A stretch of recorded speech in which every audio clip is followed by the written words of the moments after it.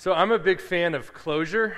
Like, I like things to be all wrapped up in a nice package with a bow on it. And because of this reason, I generally wait to watch a TV show or like a movie trilogy until the whole thing is done and it's like out on Netflix. That way, once I start watching one episode, I can just keep watching them and I can watch them all the way through. There's no if the season ends on a cliffhanger, it's no big deal. I just bring up the next episode on Netflix, and I know, the cliffhanger is over. I don't like those cliffhangers. And one of the worst things to me, like one of the biggest entertainment sins as far as I'm concerned, is if you end a series or you end a movie on a cliffhanger and you just leave it at that. I hate that. It makes me instantly angry, like my blood starts to boil. If you saw the movie Inception, it did that. Like, I really liked the movie Inception right up until the very end. I'm sitting there, I'm watching it. If you don't know, it's about kind of like these people who are able to operate in other people's dreams.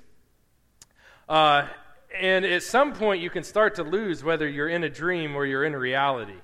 Leonardo DiCaprio is the main character, and one of his whole goals through this entire movie is to be reunited with his children. He keeps having dreams where he sees his children, but he doesn't see their face. He sees them out in a yard playing, and the whole movie, you're like, man, I hope he's reunited with his kids. I hope he gets to be there. Now, one of the ways they keep track of whether they're in a dream or in a real world is they carry an item with them that they only know about. And for Leonardo DiCaprio, it's this top, and he spins it. And if he's in a dream, it will just spin perpetually. And so he knows if it just keeps spinning, he's in the dream world. Whereas if he spins it and it falls over, he knows he's in the real world. And so at the end scene, Leonardo DiCaprio's character sees his kids. It's just like the dream he's been having, but his kids' face is turned to him, and he sees them. And just as he's getting ready to go towards them, he spins his top. And then instead of waiting for it to fall, he walks off to be with his kids. But the movie zooms in on that top. And it zooms in on the top, and it's spinning, and it just starts to wobble a little bit, and then it cuts to black. And that's the end of the movie. And I was like, what? I just sat here for over 2 hours, and you're going to leave me with, total uncertainty? Maybe it wobbled, maybe it was going to fall, or maybe it was just going to keep spinning. I don't know. And I was really angry, and I'm still kind of angry, obviously. Here's your yelling, Becca. I'm already yelling in the sermon. I wasn't really sure if, that uncertainty, that lack of closure, it really bothered me. So much so that even though I own the movie, I watched it once in the last 8 years. Because it just, drives me nuts. But that's the way life is sometimes. We don't always get closure in life. And in fact, when it comes time for us to die, when it comes to the end of our lives, we're going to have to deal with the fact that we don't have closure for everything. We're not going to get to see the end of everything. And so what does it look like for us to come to the end of our lives, to face that uncertainty, and yet still have complete closure and still have complete faith and complete confidence? And today we're going to look at Joseph as we look at that. We're going to be reading first out of Hebrews 11:22. We've started this sermon series. Actually, we're a long way through this sermon series. But as we've been going through it, we've been seeing how people acted in faith in their lives and the great things that happened that God did through them. And so in Hebrews 11:22, we're going to pick up here with Joseph just at the end of his life. It says, by faith, Joseph, at the end of his life, made mention of the exodus of the Israelites and gave directions concerning his bones. So for that to make sense, we're going to need some background as to what's going on. Now, the writer of Hebrews is writing to, a bunch of Hebrews, so they knew immediately what was being referred to here. But Joseph was the great-grandson of Abraham. I preached on Abraham a few weeks back. Abraham was a man of faith. And Abraham lived worshiping God and glorifying God. And what happened was God came and spoke to Abraham, and that he was going to bless Abraham and establish a covenant with Abraham. And not just with Abraham, but with his offspring as well. And he said, I will be their God. In other words, there is going to be a close relationship with these people, with you, Abraham, and with your offspring. And your offspring are going to be like the stars in the sky. There's going to be so many of them. And part of that covenant, God said, I'm going to give to you and your offspring the land of Canaan. So there is this promised land that they are given. And for a while, they are able to dwell in it. But God also tells Abraham that there's going to be a period where your descendants are going to be driven out of that land. And they're going to be held in a foreign land. But I will come to them again, and I will bring them back to the land I have promised you. Well, the events that lead to Abraham's descendants being out of the promised land, being forced to leave, are going to occur during Joseph's lifetime. Joseph lives in a very uncertain time for his family, for the people of God. He is, as I said, he's his great-grandson. So you had Abraham, then you had Isaac, then you had Jacob. Jacob is called Israel. So if you're wondering where the term of the nation of Israel comes from, it's from Jacob. Jacob's name becomes Israel. And Israel has 12 sons. So Joseph is not just one son of Jacob. He is one of 12, and he's actually the 11th son of Jacob. And he's Jacob's favorite. So Jacob had many character flaws if you look at his life. But one of them is he definitely favors one of his kids over all the other ones. The reason for that being is he has Jacob has Joseph in his older age. If you know the story, Jacob's wife Rebekah was his favorite wife. So again, he played favorites a lot. But they did not conceive kids until later in life, and the first child they have is Joseph. And so Jacob just favors him terribly. Despite the fact that he's got 11 other sons and at least one daughter, Jacob favors Joseph. And, some of you probably have siblings. Maybe you think they're the favorite. Maybe you were the favorite. I don't know. But this happens. And, of course, one of the biggest ways we see this is Joseph is given this coat of many colors, this robe of many colors by his father.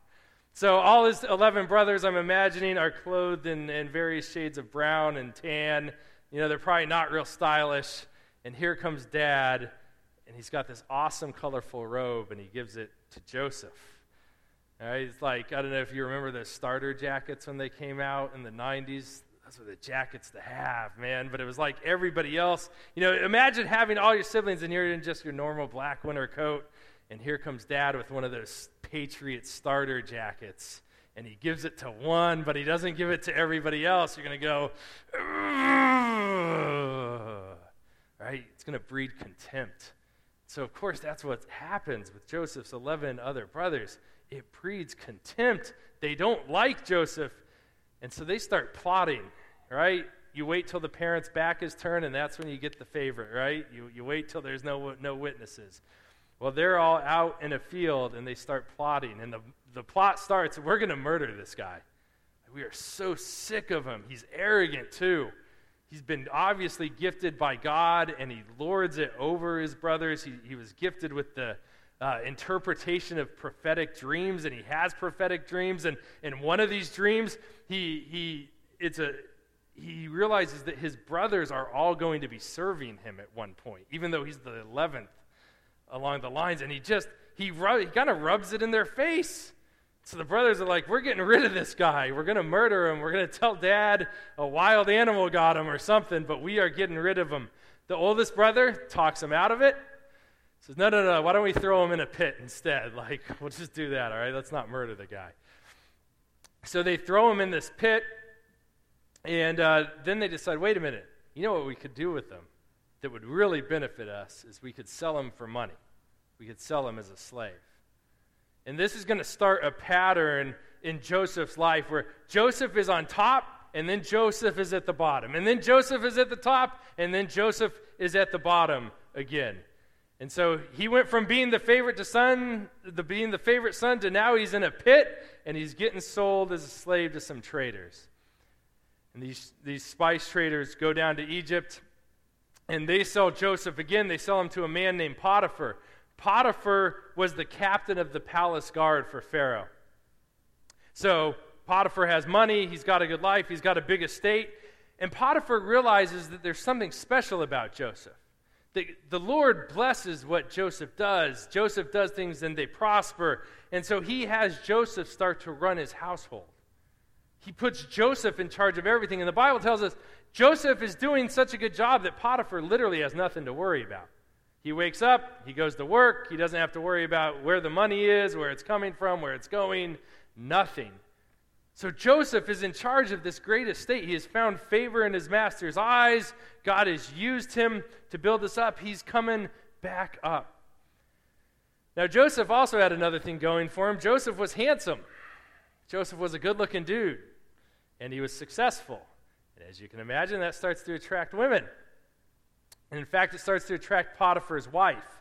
And Potiphar's wife tries to seduce him, tries to get Joseph to go into an affair with him. But Joseph is faithful. He would not dishonor God that way, and so he doesn't do it.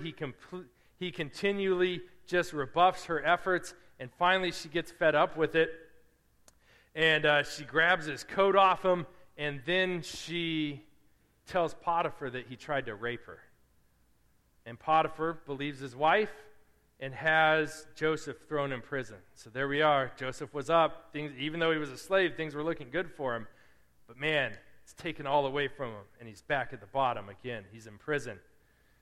While he's in prison, God is still using him. God is still blessing him. God is still working things out for his good. There's two prisoners who have dreams, and they know there's something special about these dreams, and they're bothering them, and Joseph interprets them, and he tells one of the guys, look, you were working in Pharaoh's household. You're going to be restored in 3 days' time to Pharaoh's household. But the other guy who's in prison, he says, in 3 days' time, your dream means that Pharaoh's going to hang you. And so sure enough, 3 days pass, Pharaoh has the one man hanged, and the other man is returned to his service in the palace of Pharaoh. And as he's leaving, Joseph says, remember me to Pharaoh when you get there. And so there's a little glimmer of hope, right? He should have Pharaoh's ear. But the servant gets there, and he forgets to remember Joseph. And Joseph sits in prison for 2 years on a false accusation. But while he's there, the guard, or the man who's in charge of the prison, again recognizes that God is blessing Joseph's life. And he ends up putting Joseph in charge of all the prisoners. And it makes his life easy. Again, the Bible says he has nothing to worry about. Joseph is taking care of all the affairs in this prison.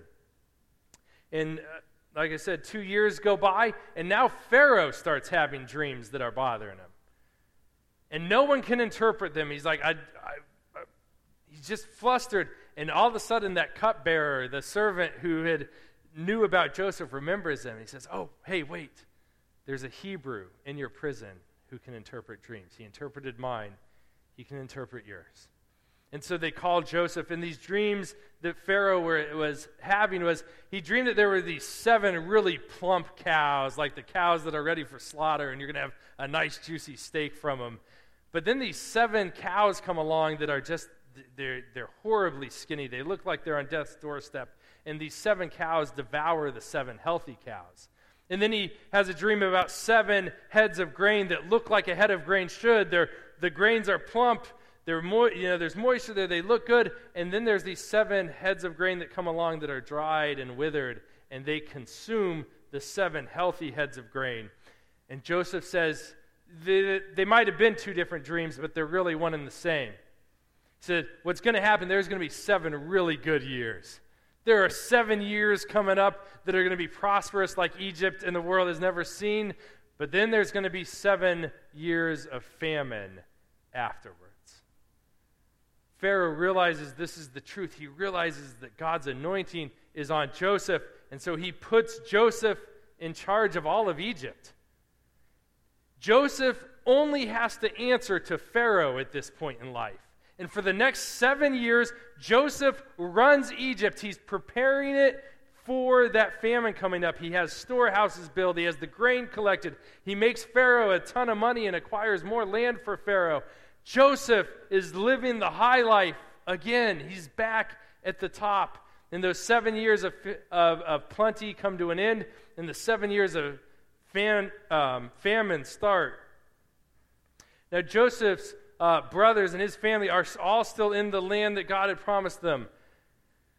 But when the famine hits, they start running out of food a couple years in. And they've got to come to Joseph. But they don't know it's Joseph. They just know Egypt has a lot of food. And so they make the trip, and they're standing before Joseph, and not one of them recognizes him. Not that you can really blame them. Remember, it's been decades. It's been decades at this point. And also, they sold him as a slave to some spice traders. They're not expecting him to be the second in command of Egypt. And so they don't recognize him. And so Joseph has a little fun with them, plays some games with them, because he wants to find out their intentions, what their life is like. Are all his brothers okay? Is his father alive? But eventually, Joseph loses control, and he has to reveal himself to his brothers. And so he does. And he's reunited with his father. And as you can imagine, his father is grateful to see him because he thought he was long dead. But his brothers are afraid, right? I mean, the second most powerful man that you can possibly imagine is the man they betrayed, they sold out. And they stand before him in fear and trembling. But Joseph says something amazing to them. He tells them not to have fear. He says, what you meant for evil, God meant for good. What you meant for evil, God meant for good. So don't worry. I will take care of you, and I will take care of your little ones. Joseph recognized that through all the highs and lows of his life, that God was in it. God was taking care of him. God was providing for him. God was still blessing him.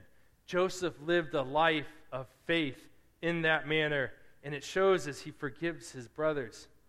He said, I recognize that God was using this to preserve our people, that he was using it to take care of this people, his people, in a special way, the people he had made a covenant with, our family. I recognize that's what God was doing that whole time. And so we see that Joseph lived a life of faith. And I bring up Joseph's life, even though we're talking about Joseph's death, because his life affects how he dies. He lives a life of faith and is therefore going to be faithful as he faces death, the biggest uncertainty of life. We're going to turn now to Genesis chapter 50. It's the last chapter in Genesis, and we're actually going to read the last 3 verses. And we're going to do that because it's when Joseph is at his end. We read a little, this is what we read first in Hebrews 11, but this is it in its origin. And Joseph said to his brothers, I am about to die, but God will visit you and bring you up out of this land and to the land that he swore to Abraham, to Isaac, and to Jacob. Then Joseph made the sons of Israel swear, saying, God will surely visit you, and you shall carry my bones from here. So Joseph died, being 110 years old. They embalmed him, and he was put in a coffin in Egypt. So there's Joseph, the end of his life, in the face of death. Not in the land that was promised to his family, but in a foreign land, and yet still just showing that faith. He meets death with faith.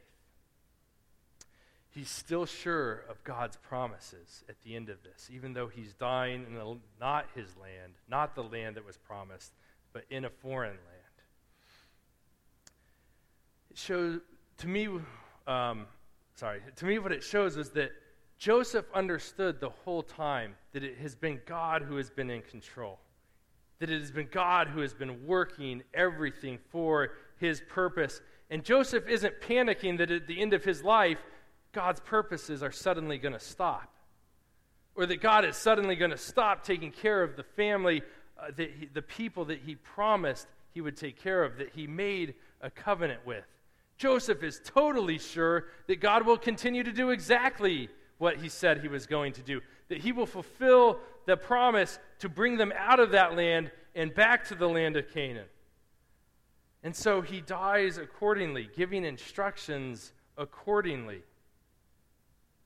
You know, one of the biggest worries that people have as they're dying is what's going to happen to their family.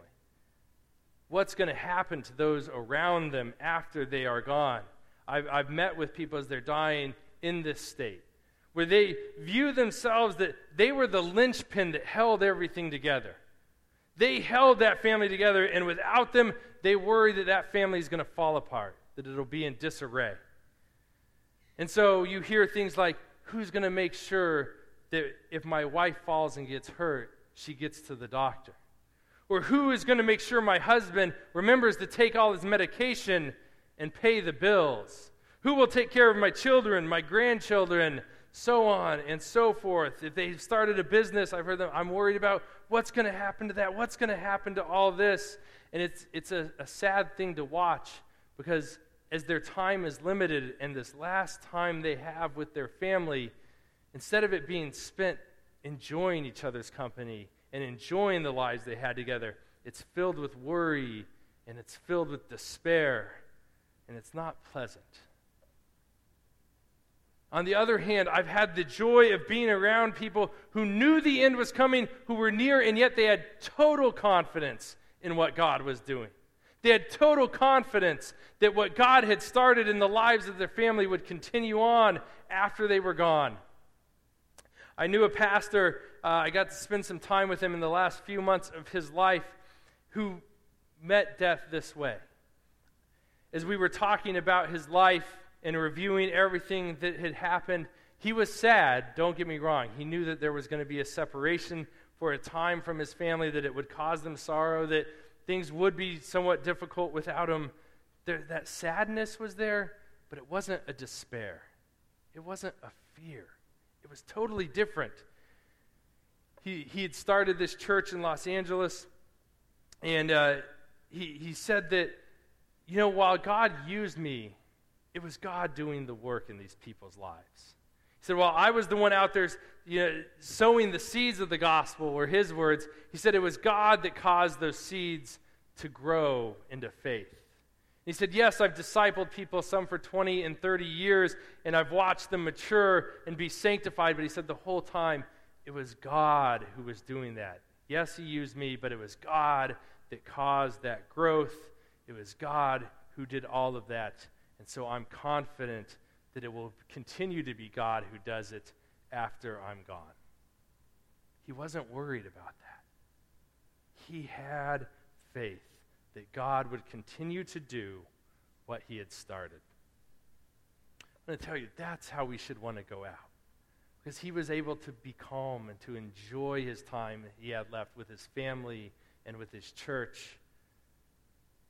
He was able to enjoy that, and it was a totally different feeling than when I've been with the people who are on the other side of that coin. That's what we should aspire to when our time comes.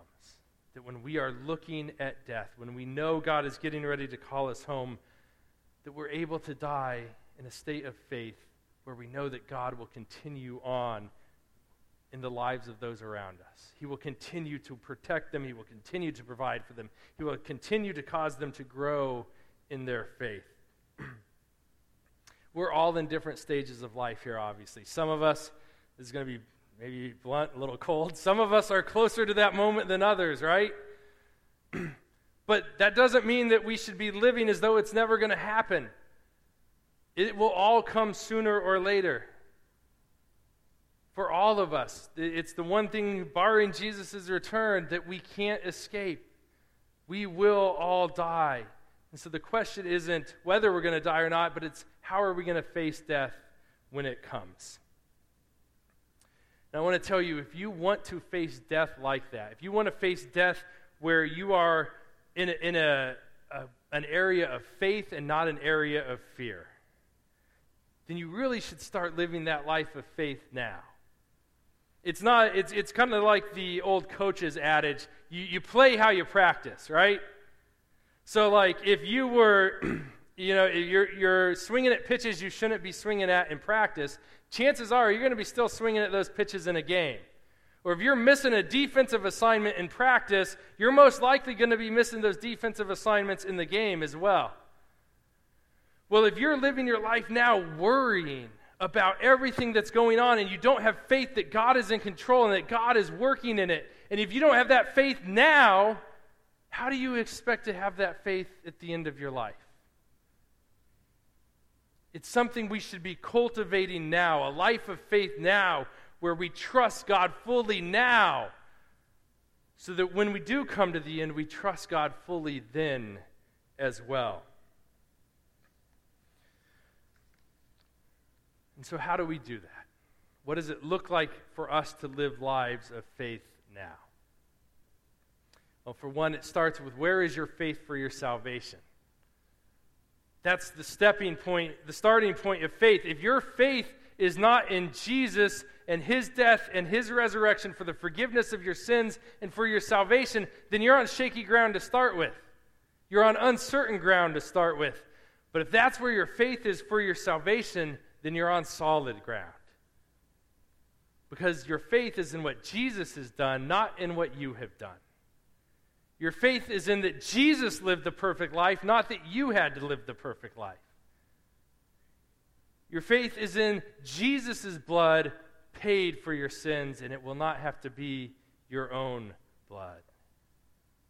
You will not have to be separated from God because Jesus was separated from God for you on the cross. That's where we start a life of faith. A life of faith can start nowhere else. It has to start there. But then we grow in our faith. And it looks like having faith that God is working in our lives even in the toughest of times. Even when we're at the bottom. There are people who are here in this church today who I have talked to who said, God had to bring me to rock bottom first. I had to hit there or I never would have come to church. I never would have believed in Jesus. Said I was too prideful. I had no need for church. I had no need for that weakness. I had no need for that foolishness. Until God brought me to the bottom. And when I hit rock bottom, I realized that I'd been wrong all that time. And that I needed God, that I needed Jesus, that I needed to be in a church. And so here I am today. There's God working through things while you're at the bottom. We need to have faith that God does that. He works all things for our good, for the good of those who love him, even when we're down in the valleys. But we also need to practice having a life of faith when we're way at the top. That we remember that it is God who has blessed us, that it is God who has allowed us to have those things, the house, the car, the job, whatever it is, and we need to remain in an attitude of faith then and thankfulness then, that it is God who has provided for us to be up there and in that situation, and that he has done that for a purpose as well. So we should be living these lives whether we're low or high or somewhere in the middle, where we have faith that God is in control of all that is going on in our lives. So that when we come to the end, we are still just as certain that even though we're about to die, that God is still in control. And that's true even if we're not going to get to see all the things we want to see at the end of our life. Maybe it's a child's wedding. Maybe it's grandchildren. But there will be things at the end of our life where it's open-ended. But that doesn't mean that we have to die without closure. We can still die with that closure of knowing that God is in control and he will take care of our loved ones and he will fulfill his promises long after we are gone. And the big thing is, if we come to our time to die and we die, it will be without God fulfilling one of his promises. That is the promise that Jesus is going to return. Jesus died, he rose again, he went to heaven, but he said, I'm coming back. And when he comes back, it's to make all things new. He said he will wipe away every tear, that sorrow will be gone, death will be done away with. But if we're sitting there on death's doorstep, we'll realize that that has not yet come to completion. But even in that moment, we can sit there and say, God is faithful to do what he said he is going to do. Jesus is going to come back. And we can, like Joseph, give instructions in accordance with that. We can encourage our family to continue on in their faith. That this doesn't end it. That God is still good. That God is still looking out for them. That God is still going to provide for them. We can encourage them in that. We can encourage our family members who do not have faith that just because I'm dying does not mean God's promises aren't true and aren't fulfilled. No, they are. And he proved that when he sent his son Jesus to die on the cross. We can share the gospel with them then. And we can encourage them as we're sitting there that death is not the end.